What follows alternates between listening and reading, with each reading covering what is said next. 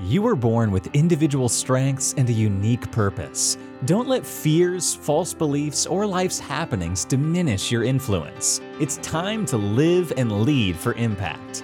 Host Kirsten Ross, expert of transformation, will help you defeat the drama and overcome the trauma that can stop you in your tracks. You'll gain focus, find confidence, and take bold action. Unleash passionate, purposeful you. Let's go. Welcome to Live and Lead for Impact. I'm Kirsten Ross Vogel, your host, and this is episode 258. Today, I'm going to be talking about examining your emotions and just a few quick tips to make sure that, you're examining them, but not letting them drive you. I first wanted to start out by saying that emotions are good.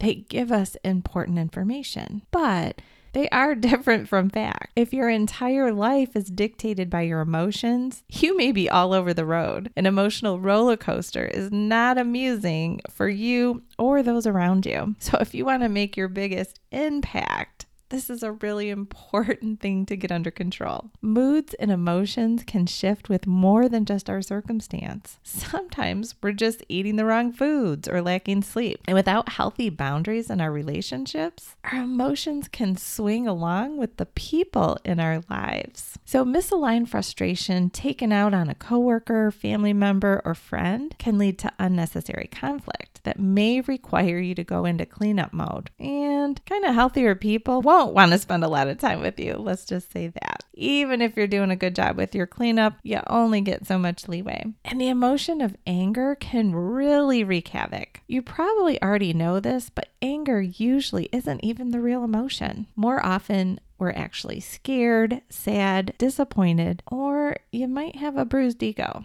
Anger can be very toxic. Too often, we can let it build up. 100 tiny offenses left unaddressed to fester can create an atomic bomb-sized blow-up, and the spew will be aimed at the offending party or an unlucky, uninvolved recipient. It could just be the poor person working at the drive-through window. Or maybe your habit is to ignite huge anger over even the tiniest infraction. Small incidents made bigger can have you reacting and angry most of your day. So if that's you, how does it feel to have that much negative energy and anger spewing within and from without? And what do you think it feels like for other people? So not too long ago, I was with a family business client, and they shared that when he visits one of their location, he makes a point to walk around and say hello to everyone. He shared with me that the previous Friday, he continued, "My brother responded with an expletive."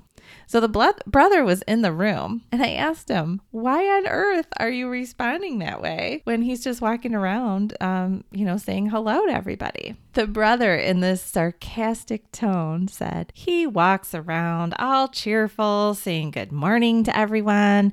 It's so annoying." So the story he created in his mind, and I'm totally laughing at this because we humans, we do this. We create a story. So here, the brother is just like, hey, I'm just trying to spread a little cheer. The brother is creating this story in his mind that is igniting just frustration, annoyance, all of that. So the story he created in his mind generated an outburst, not at all consistent with the facts. So the facts are brothers walking around saying good morning to everyone. The response by the brother is to swear and yell. Keep in mind, other people saw this. Not a good look when you're the owners of a business. So you might listen to this and laugh, but I ask, are there times when you're reacting bigger than you need to? I mean, this one's pretty blatant. Sometimes it's not so obvious. And remember, anger takes energy. It's not fun to be around. The waitress forgot your drink. Is that really worth the incensed eye roll reaction? Maybe you can give that person grace and move on with your day. So I ask you to look at your emotions objectively. Never stuff them, of course, but don't treat them as fact. You might have some bad habits about creating this bigger story in your mind out of some smaller things, or excusing away reasons to tuck things away when, you should have at least a conversation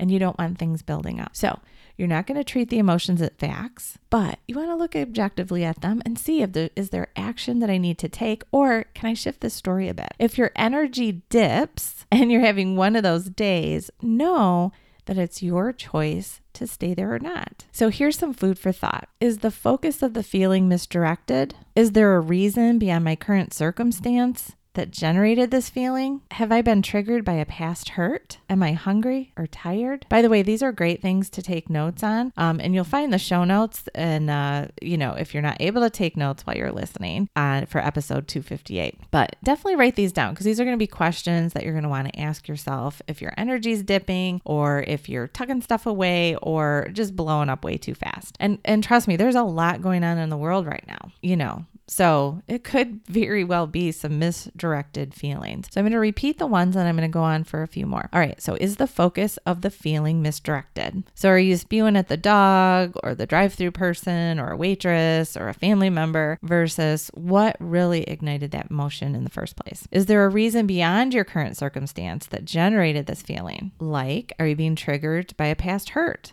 Is it because of all this stuff going on in the world right now? Are you hungry? Are you tired? Is there an alternative way to think about the incident? Could it be funny rather than aggravating? Is someone walking around as a little ray of sunshine and you're just annoyed because you're not?